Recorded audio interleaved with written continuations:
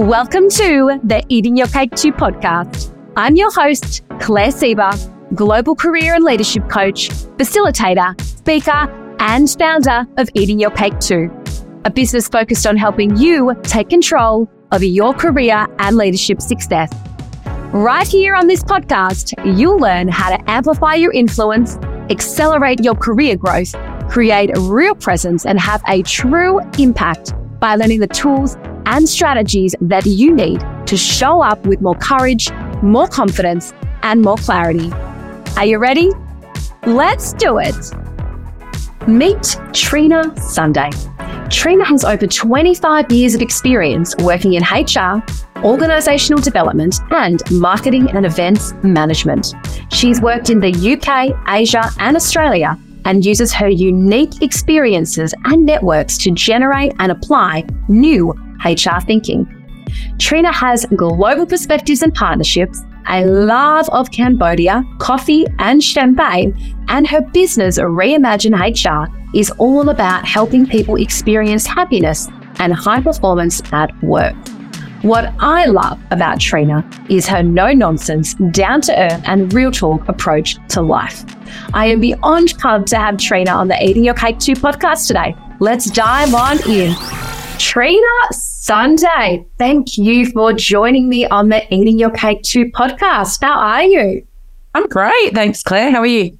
I am fabulous. I'm so thrilled that we have finally got the opportunity to jump online and record. I know every time we catch up, we're always like, we need half a day to just before we actually talk about the topic that we were supposed to talk about. And that is what I love about you. You're authentic, easy to have conversations with, and cut the crap, which is one of my favorite things about working with HR practitioners. So today, as you know, we are going to have a bit of a conversation around entitlement. And when I reached out to you about this topic from my world, it was because particularly recently I've had a few HR managers reaching out to me, the clients that I work with, or just people I'm connected with, saying, what is happening at the moment? I feel like all I'm dealing with are entitled employees, entitled leaders. How do I navigate that, etc.? So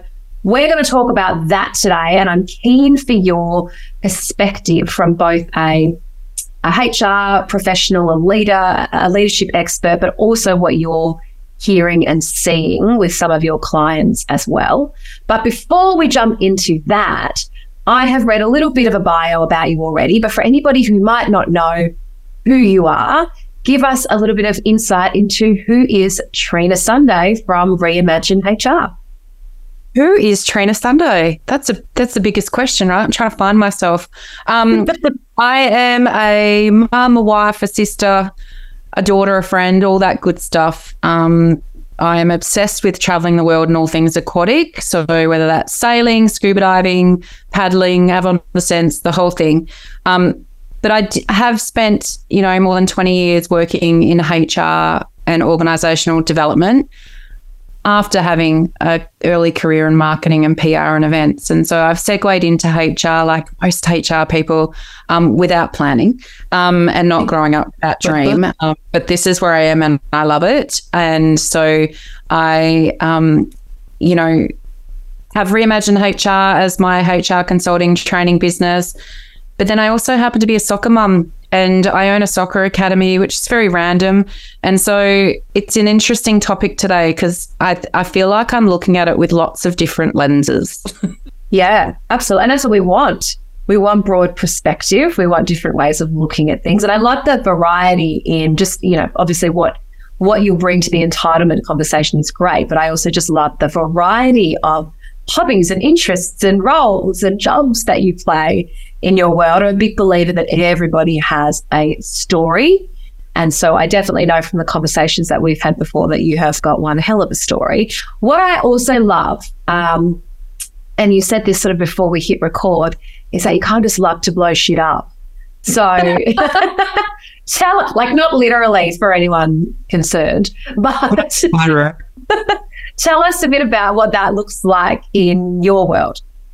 So I guess it's come from and it's probably why I started my business as well. Like there's this I was really disillusioned with corporate HR, and it's only 10 years ago now, kind of left life on the terrace and moved to Cambodia to work for a not-for-profit as their organisational development manager. And that was an organisation that, essentially took impoverished kids and turned them into tomorrow's leaders. Like, they changed lives. And I, then started to have this experience where I was working with leaders and employees, and I was getting real-time feedback that, oh my God, you've changed my life after running a leadership development program, or, and by the time you get back to your desk, you've got this. And it became addictive, but it's also that time that I spent living in Cambodia, living abroad. I just got exposed to so many different influences, and some of the biggest kind of multinationals sending all their corporate social responsibility people to Cambodia, like big people that I never would have got to meet in Perth. And there was this different way. And, because I knew that what we were doing in HR wasn't working. And I knew that myself, similar to all of my colleagues, were fatigued, sick of banging our heads against a brick wall, we were frustrated, didn't feel valued. And so there had to be a different way, right? And so when I came back to Australia in 2018, nothing had changed. And I didn't want to stay in that inertia because I'm built to make a difference, right? And so slowly, and, I was trading under a different business name then, and then rebranded in 2020 to Reimagine HR, just in time for this little thing called the pandemic. But it's like, and that's when I purposely started to kind of really want to blow things up, because there had to be a different way. And my thought was some of the subtle conversations weren't working, like have you tried this, or have we done, and so whilst the word disruptor and disruptive is quite alienating for some people, it's like, if we don't do something to shake the tree, nothing's going to change. And we really need to change, because business has changed, society's changed, and we're not keeping up. So that's what I'm showing up to do. Yeah. And so what kind of shit do you blow up? It's like when I go in and I run, like when I do my HR breakthrough experiences and things like that with HR leaders and with teams, it's like, so if you could throw out the HR rule book, what would you ditch, and, and try and free up thinking and things like that. And so it's things like, and my industrial relations specialist, if anyone's watching, you can come for me in the DMs, but, it's like things like probation, for example. It's like we create this space, like, do away with probation. Like, how many people do we actually sack on probation? It's a tiny number, yet we hold this fear over people for like 3 months. Managers don't have the conversation. We don't even automate a process to say, oh, your probation's over. Like, it's this big, oh, was that it? Yet we've created this 3 months of fear for people, which is not a great experience when you're joining a company. So we create that. And then we have these performance management processes where it's like, stop doing them. That upsets HR people when I say that. But where I come from with that is, it's like, do we have a more resource-intensive process that we spend our time on that adds such little human return with no conversion to actual productivity and profitability? And most of the time it's no, because we're going through the bureaucratic bullshit as opposed to really leaning in around the things around feedback and growth and real time, that they're not annualized conversations, right? And so, those kind of things make HR people sometimes really uncomfortable, because the process gives us some control and consistency and reliability in terms of both what we bring to the table and perceived value that we add, but also relevance. But I think that's where it's misguided, right? That's what I'm trying to blow up, is create relevance by adding value to the business conversation as opposed to creating processes. Yes, I love that. Particularly around the performance review piece, I think it's so outdated. I'm not saying there shouldn't be some form of it, but it needs to be relevant, real. People need to believe in it. It needs to be co-created. The leaders that are actually leading those conversations need the skills to be able to have those conversations regularly, consistently, all of the things that you have touched on, instead of just this once a year tick box exercise where I've been on the receiving end of those before, even as an employee. And you sit down and it's just like, oh, what's on this sheet? What do we need to fill out? Should we just tick that? You sign. Okay, cool. Well, I'll get that back to HR. Yeah. Managers not prepared, shift the conversation a lot of the time, save up all these things for that because they don't have the courage to have it. So whilst I can be inflammatory by saying do away with it, don't do it, obviously there does have to be something to help us guide, coach, support performance for our workforce. Absolutely. But I think it needs to look fundamentally different. Yeah.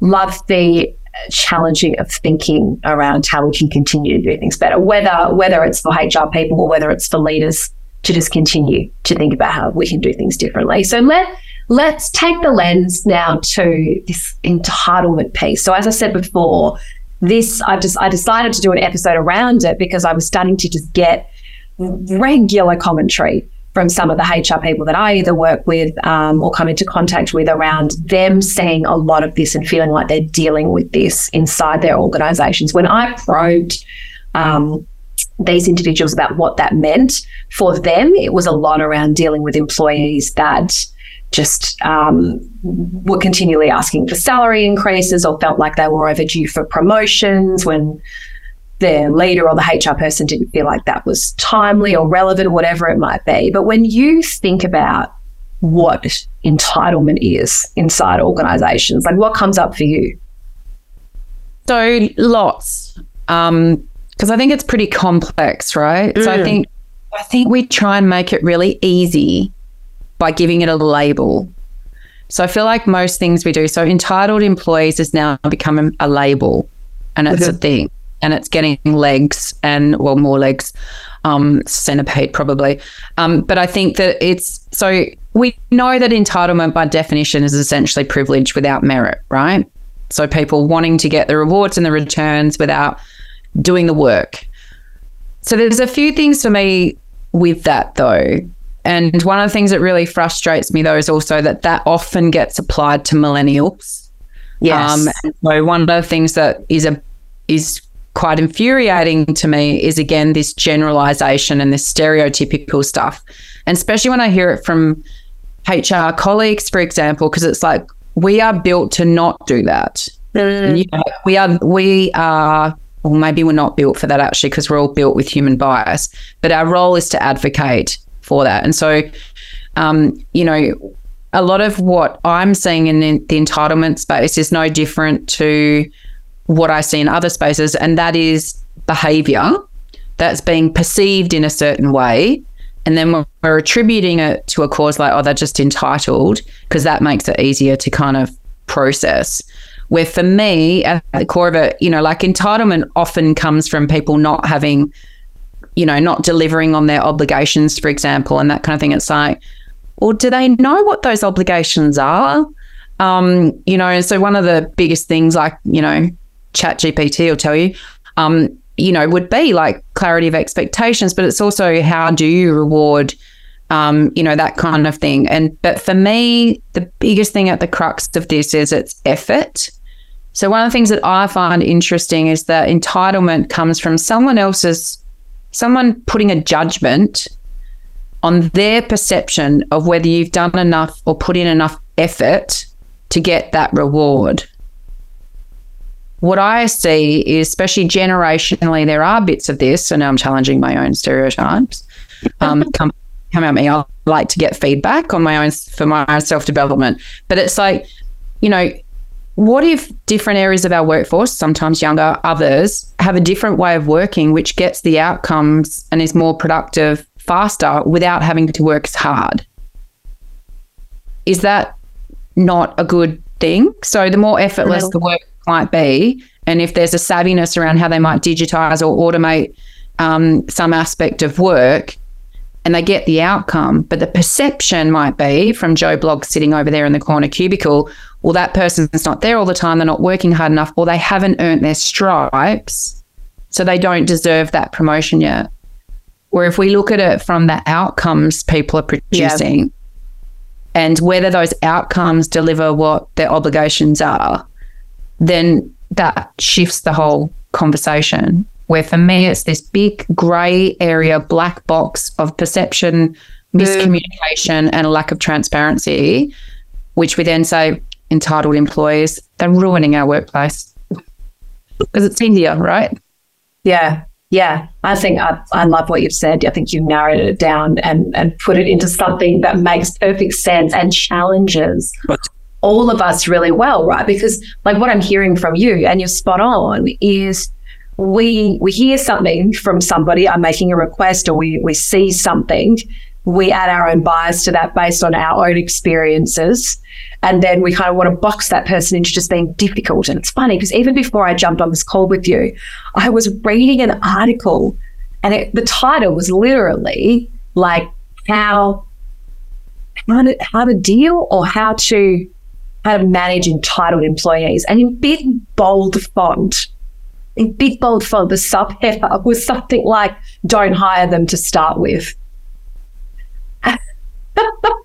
It was like, well, there's so many things to that, but to me, it comes down to having the conversation first and foremost to understand exactly what you're saying around like unpacking what is the outcomes that person is achieving, is capable of achieving versus what it is that they're asking for. If we can connect as human beings and try to understand all of those things, then we're in a better position to make the right decision for them, to get the most out of them and support them, which in turn enables the organisation to get what it needs for itself too. But I think you're right. We like to, if it feels uncomfortable, or the other thing that I see a lot of and hear a lot of, even from friends sometimes, is I did it tough. Like I had to hustle, I had to grind, I had to do all of the shitty work. So why aren't they? And that approach to leadership. And I think that's at the core of it, right? And this is where I've done a lot of self-work to realise that this was a belief system that I'd been raised with. Right? So I was always told positively, with positive intent, that if you work really hard, you'll be successful in life. Right? So my whole life, I have this belief system that I have to work really hard. Now, there's a continuum, right, between working yourself to death and people who are inherently lazy. Now, I work hard, but there's working hard and there's working hard, and people have different perceptions of what that looks like. And that's a challenge, right? Like, and I think, should I have to work that? You know, what does that need to look like? And so when I'm talking about that, it's like, do I really have to work a 60-hour week to earn that reward when that's just for face value? Because actually I can deliver the outcomes in my 40 hours. Yeah. And I want to go home and see my kids, walk the dog, go to the gym, go for a swim, whatever your thing is, right? You know, that balance. And this is where I think generationally there's a big shift, because the belief systems are changing from generation to generation, because the examples that we have in the home are different. You know, and so I think that a lot of that is something that there's not a consciousness for leaders that they're taking that into how they lead teams. And I think for HR, it's also inherently complex, because we've inherently had this parent role, right, where we're the nurturing parent that looks after our employees, or we're the disciplinarian that's like reprimanding them for not, you know, it's at the end of the day, it's about helping people to grow. And as parents want to help people grow, as organisations and as leaders, if our intent is to help people to grow and to learn and to flourish, then they'll be able to perform more and higher, right? Yeah. And I think that we've kind of lost in there because of our own experiences, lived experiences of, but they've had it too easy. I've had to work 20 years like what I had. And then I'm like, I don't want to go back into in-house corporate HR. That's one of the, well, I can't blow things up and not get in trouble. But, you know, like, but it's one of the reasons of not wanting to go, because I want to be in charge of the way that I work, how much I work, how hard I work, because there's other things in my life that are important to me. And it makes me sad to see those people that have slogged it their whole life to retire and then, not have the retirement that they dreamed of. And so there's lots of people that cling to that, I'll work hard and then I'll have the life later. Most of our workforce doesn't look like that anymore. We've got such a diversity of workforce with ethnicity, where we are with ability, where we are with age. There's so much diversity that, entitlement's built around this notion of fairness, right? And in Australia, I think that's a really interesting conversation that we're sometimes too scared to have because we pride ourselves on the fair go. We like to, sorry for really leaning into my slang there, for international audience. But, so this fair go and fairness, entitlement and perceptions of that hinge on that a lot as well. Yeah. But if we look at it really with the lens that we don't really create equitable organisations, and organisations are not necessarily fair for First Nations people or people with disability. It's, so how do we then create a fair, even playing field for people to be able to perform and deliver with merit to then have the same reward and advantage as everybody else? And I think that there's often that entitlement thrown at some of those groups and marginalised groups in our workplaces as well, where it's like, but there's a work effort that has to happen because we've systemically built systems and processes that don't create a fair go for some of those people. And so it adds another complexity and layer to the entitlement conversation from where I'm sitting. Yeah, definitely. I am sure you are loving this episode, but I just wanted to pop in, say hi, and remind you that if you or your organisation is looking for coaching, programs, or workshops to ensure that you can retain, engage, and motivate your top talent, then reach out to me. I am just a phone call away. Now, let's get back to the episode. And you touched on expectations earlier as well around, how do we kind of manage our own expectations, manage our expectations of others, the organisation or teams, even knowing what their expectations are at all and then being able to communicate them. So what impact do you think that has around, where this idea of entitlement can go wrong? And when I say wrong, I mean in the sense of that ultimately somebody or all parties are feeling frustrated because they haven't felt heard, seen, understood because of a lack of understanding around expectations. What do you see there? Honestly, I see a widening management leadership gap. Yeah. So I think it's at the core of everything. For our organisation to perform and be high achieving, high profit, productive, agile, innovative, collaborative, all that good stuff, we need to have a constructive culture and we need inclusivity in our workplaces. Now, if we tackled the culture and inclusivity element, with inclusivity being a magic bullet sometimes for culture, it sounds like a magic bullet, it's the hardest thing to achieve, and people feel like they belong, often all the things that help get that outcome are things like transparent communication, setting clear expectations around job performance standards, role delineation, task clarity, all of that good stuff. People being clear on, the espoused direction of the organisation. Where are we going? What are we doing? And why? And so for me, entitlement is exacerbated, or the judgment of people being entitlement, it can be addressed if we didn't have such a disconnect between purpose and what we're showing up to do every day. Yeah.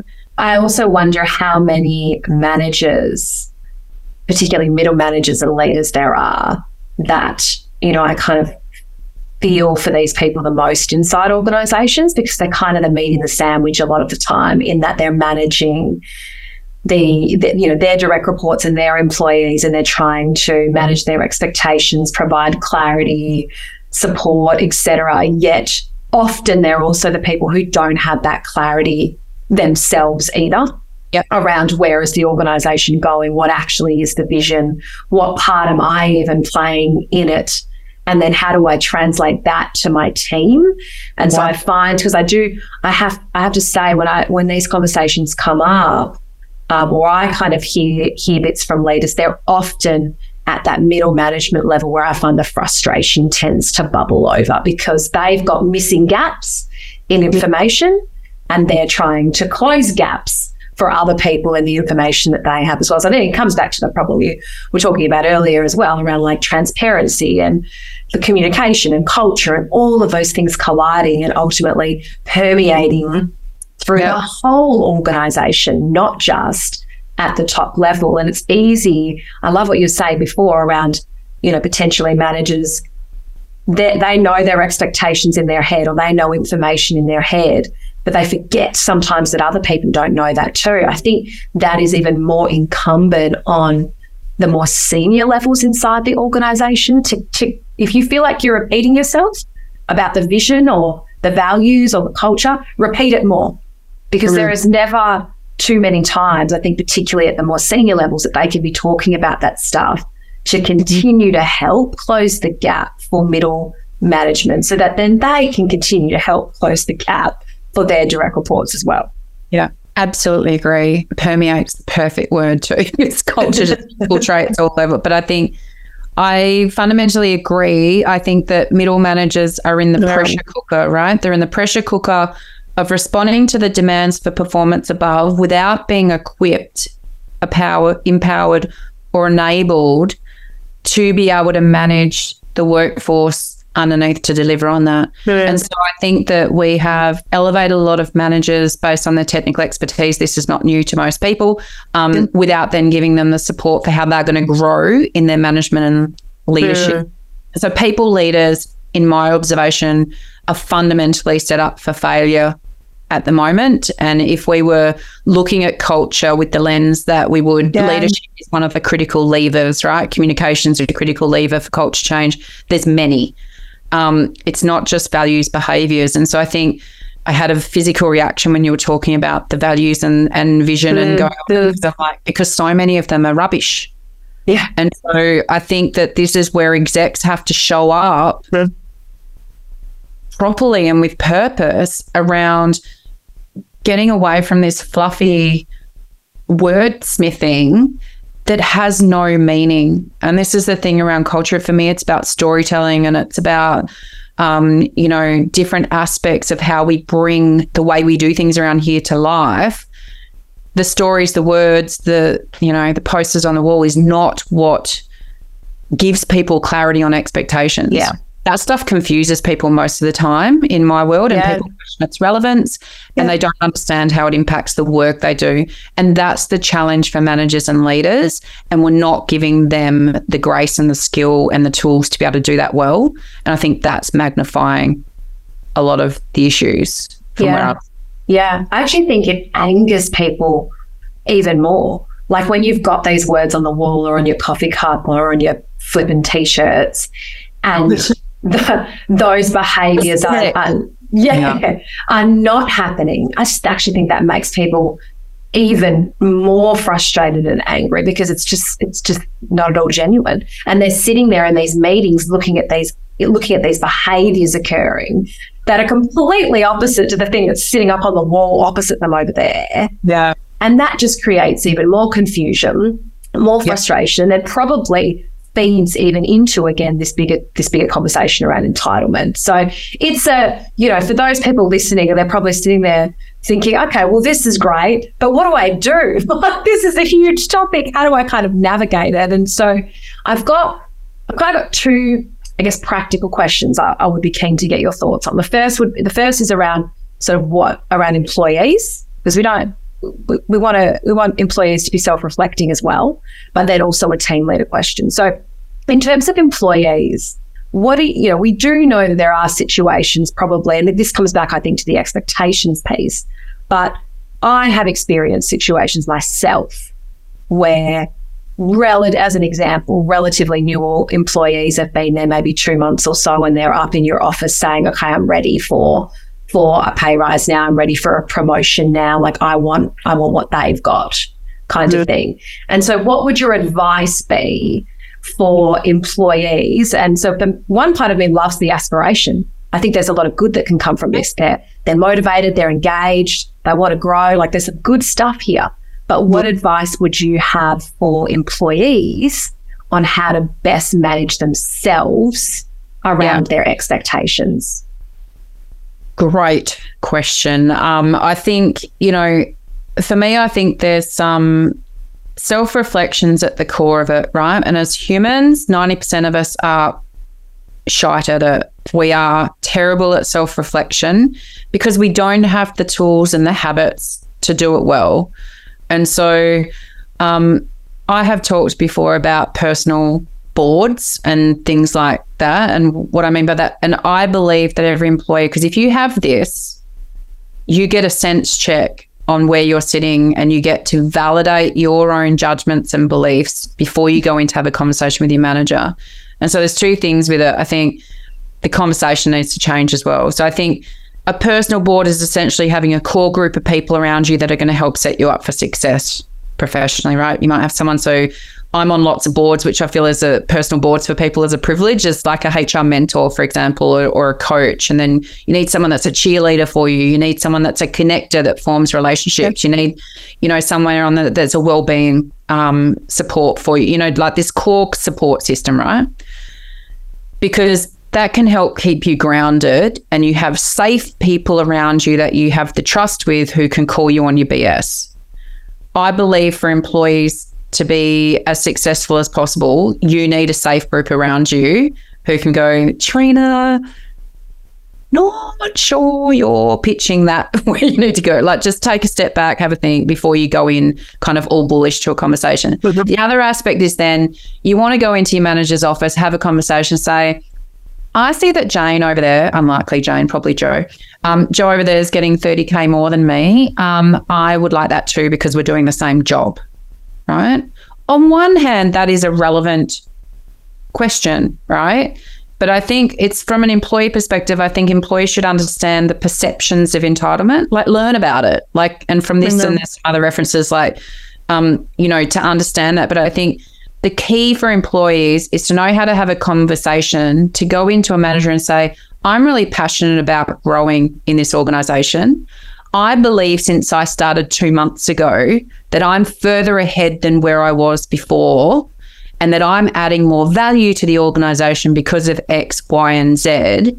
I feel like I'm doing more than when I started. I'd like to get some feedback on how you are perceiving my performance and my merit and whether I'm hitting the mark. And you ask that question first before demanding. So to jump to the reward without validating the effort, perception of effort, or output is where the entitlement label lands, right? Because in that conversation, the manager is not following that thought process because you've missed that validation step. So I think the conversation needs to be built around you position yourself and strongly assert it. Like, because I admire the aspiration too, but back it up then with delivery. So it's like, I aspire to be over here. I feel like I've already made some really great inroads and I'm further ahead. This is the value I've added and I've streamlined this. I've collaborated with these people. I've built some networks we haven't had in the team before. We've actually managed to cut, $80K off our budget thanks to this process that I've started. I'm really enjoying what I'm contributing to the team. How are you seeing it? Get that feedback first before you ask for things. Yes. That would be mine. Spot on. If I was nodding anymore, my head's going to fall off. Spot on. And that's where it goes wrong. It comes down to preparation of the conversation and then going in from the lens of the person who's hearing it, not just the lens of what you want. So perfect. And then on the flip side of that, right, if you are the person on the receiving end of that conversation, so if you are the manager now who's receiving that request, and even if they've done it in the way that you've just said, right, they've actually done it really well, but or you think as that manager that they got Buckley's chance. This is just the running narratives that could be going through the manager's head. They got Buckley's chance of getting that increase. Or that manager is thinking, what we were talking about earlier, their own biases, their own baggage is coming up around, they've only been here for a couple of months, like who do they think they are? What it might be running through. What advice would you have for them on how to make sure they manage that conversation well? I think there's a couple of things for me, but one sounds wanky, so it's trying to look at how I make it pragmatic. So I kind of want the wanky version. Well, it's emotional intelligence. So the gap, and it's becoming a canyon. In my observation, it's, you know, if we have people that are new to an organisation or younger, often the entitlement assertion is put onto those people first. Because of the not earned their stripes, the not been there long enough to get more reward, right? Because we all know that you have to be there at least 12 months before they'll even have a pay conversation with you. I'm like, yeah, but what if they pitched the RAM wrong when they hired, and you know that the person that started last week is 50K higher than you, then because the market's changed, but that's a whole nother podcast. But I think for a manager, I feel like there's this massive, and HR can only do so much to try and build, like we can try and enable transparent communication. We can try and, you know, build processes that do create space for this conversation, feedback and all that good stuff we talked about before instead of formal processy performance management. But unless a manager has the insight and the emotional intelligence to put themselves emotionally in someone else's space, to understand, to validate the feelings, to hear where they're coming from, you know, using I statements, you know, and this is the thing where it can sound wanky, but actually they are habits in practice that when learned, you know, and people will scoff at, you know, programs like how to have courageous conversations or how to have difficult conversations. If you get good insights as part of that and not some course online where you are not actually being challenged, put it into practice, because you never will. If you watch an online thing sorry to anyone that's got online content around having a difficult conversation, but no one watching that video is going to take that information and manifest that seamlessly into the next space. And this is where I think that coaching, it's not leadership development, it's not training. We'll do both of ourselves out of business in a minute if I keep talking. But there's elements of the ongoing application around these skills and habits that I think's the key. But I think the thing is, an advice for managers is it's that pause, right? And we are uncomfortable with pauses as humans. And so when there's silence, we like fill the noise with more words, and we don't create the space just to be, I wonder what the hell, in our minds we're like, who the hell do they think they are? They've been here for 5 minutes. Like, you know, but I think that's the challenge. Again, it comes back to self-reflection, right? Like it's, okay, this employee's come to me with a conversation. What does that look like? And for me, for managers, I think it's about challenging. If you're going to self-reflect, it's looking at your own intent. So if your intention is to help people grow, which is what good leadership is, then you will receive that conversation with grace and want to understand more. But then the growth opportunity comes from education and sharing more and communicating more information to help that employee to understand what your position might be. And so it's like, rather than cut them off, it's like, tell me more. It's the three magical words. Tell me more. Tell me more about what you think. And then when you're like reacting, you're going, are you kidding me? Like, it's like, oh, it's really interesting. Like, I want to process that. Give me time to process it, but here's some immediate thoughts, because otherwise it's a cop-out, right? You're copying out of the conversation. And no one respects that. Like, you've got to show up to conversations and be prepared to be uncomfortable. Yeah. And the only way managers are going to do that is if they practice being uncomfortable. I purposely put myself in situations where I'm uncomfortable and have difficult conversations. Not always recommended or ideal, but there's growth that comes from it, because that's where you have someone share a different opinion. That means you're learning something. Where if it's just me talking, I know all the things that are in my head. That's why the words are coming out. But I think, you know, for me, for a manager, it's around specific observations and specific feedback around that entitlement, and then helping the employee to understand the impact on team. So if there is entitlement, that will flow through to the culture and morale of the team and often can create conflict. So people need to understand the consequence. They need to understand the behavior that's being observed, but don't make an assertion of why they're behaving that way. What you're seeing is a certain behavior, and then ask them, like, what's that about? Talk me through it, because this is the impact it's having on the team. What do you think is going on? Yeah. And create that space for sharing. Inherently, what happens when you create that space is then an employee will often go, well, I didn't realize that that's what the obligations and the standards were. And this is the problem with performance management. If we saved that stuff up, or even probation for 3 months or 12 months, you've got this disillusionment that happens for the employee that might be coming across as entitled, and for the team around them that are being impacted by their perception of their behavior. And so I think there's a lot in this leadership management space, though, around EI, emotional intelligence, EQ, around, you know, how you actually bring that to life in habits and practices and conversations that you have. And I feel like there's a lack of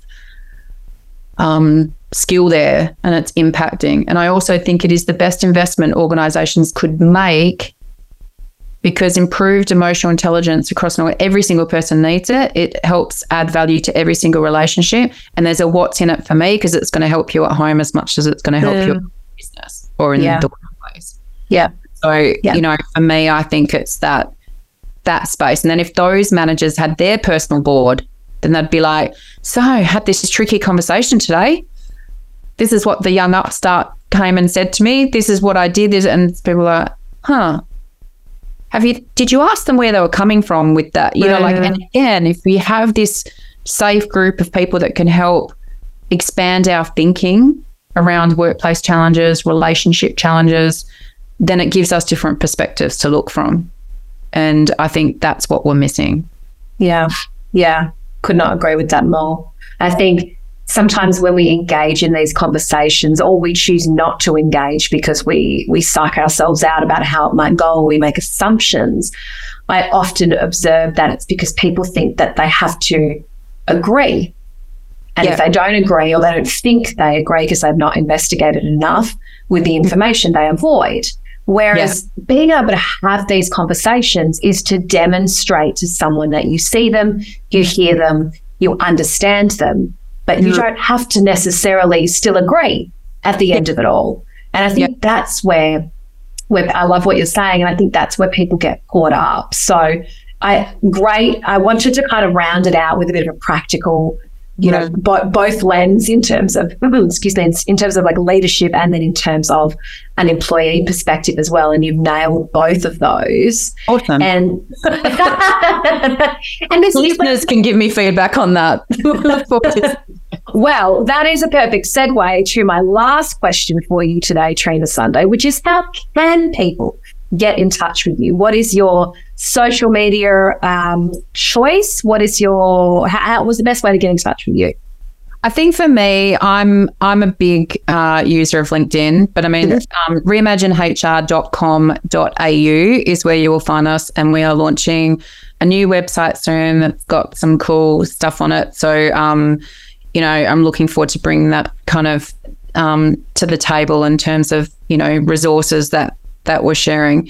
But often on LinkedIn, and for people reaching out, I think it's one of those things as well. I love expanding my networks, not necessarily fluffing it with sales and business development people, but for people that are wanting to lean in and grow, I'm really open, right? And so I think that we have obviously a Reimagine HR page on LinkedIn, but also me personally, Trina Sunday. But I think I would really encourage you, if people do reach out to me, to leave a comment. So especially if people are not working in the HR space or in leadership, or, you know, I do a lot of work with women and girls. I do a lot of work with people from impoverished or disadvantaged backgrounds. I do a lot of work with, so they're not people that will naturally be professionally aligned to me, but it's like drop a one-liner around why it is that you're reaching out, so I know how I can, you know, help in that network, as opposed to just blindly clicking, because I'm here to help people and I'm here to serve others, and I can only do that if I know kind of what people need. And so I'd encourage people to to do that and subscribe on our website so that they don't miss out on what's happening next. Yeah, brilliant. I think that's great advice for anyone. If you're going to connect with somebody on LinkedIn, leave a note. Just don't click just the connect button. It's helpful to connect properly, but it also gives us really good insight into what is it that you're curious about and that you want to know. So thank you, Trina, for joining me today. As always, I love your humor. I love your honesty. And I love that we're always able to just get to the heart of the issue and talk real talk. So if you've loved what you have heard today, please get in touch with Trina. If you're loving the potty as well, be sure to leave us a 5-star review. But that is it for us today on the Eating Your Cake 2 podcast. We'll see you again very soon. Well, that's it for another episode of the Eating Your Cake 2 podcast. It has been amazing to have you here, and I am always so grateful for you taking the time to pop me in your ears as you go about your day or night. Remember to follow me on Instagram and Facebook at Eating Your Cake 2. And if we aren't connected on LinkedIn yet, reach out and say hi. Thanks so much for listening. If you enjoyed this episode, then I would love if you would leave a review so that others can find the podcast and come and hang out with me here too. Until next episode, you've got this. You can do it. You are doing it. And remember to back yourself and what you have to offer. Hey there. Thanks for hanging on, and thank you again so much for listening to the podcast. I truly love having you with me, but I want to make sure that you know if you're ready to work together exactly how we can do it.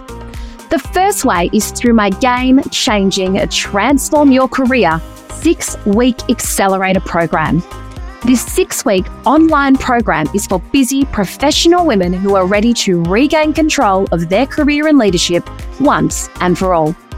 Go from feeling like just another employee to an in-demand asset in your company. Stop feeling lost, stuck, and unmotivated, and instead feel confident, worthy of earning more, and armed with the tools to go out and get what you want. The Transform Your Career Accelerator cuts the crap and gets right to the key levers that you need to be pulling to ensure you are seen, heard, and noticed at work. Add to this an epic group of like-minded women, all coming together to share insights, learnings, and to build a new network along the way. If this sounds like something you need, then join the waitlist now. The link is in the show notes. The second way you can work with me is through my private one-on-one coaching program, where I only take a very limited number of clients each year by application. My 6-month private programs are for you if you know you need tailored coaching and guidance now. You want a container of space and time just for you to work through your exclusive and unique goals. You don't want to wait for the waitlist in my other programs because you know you want access to my brain and my experience all to yourself.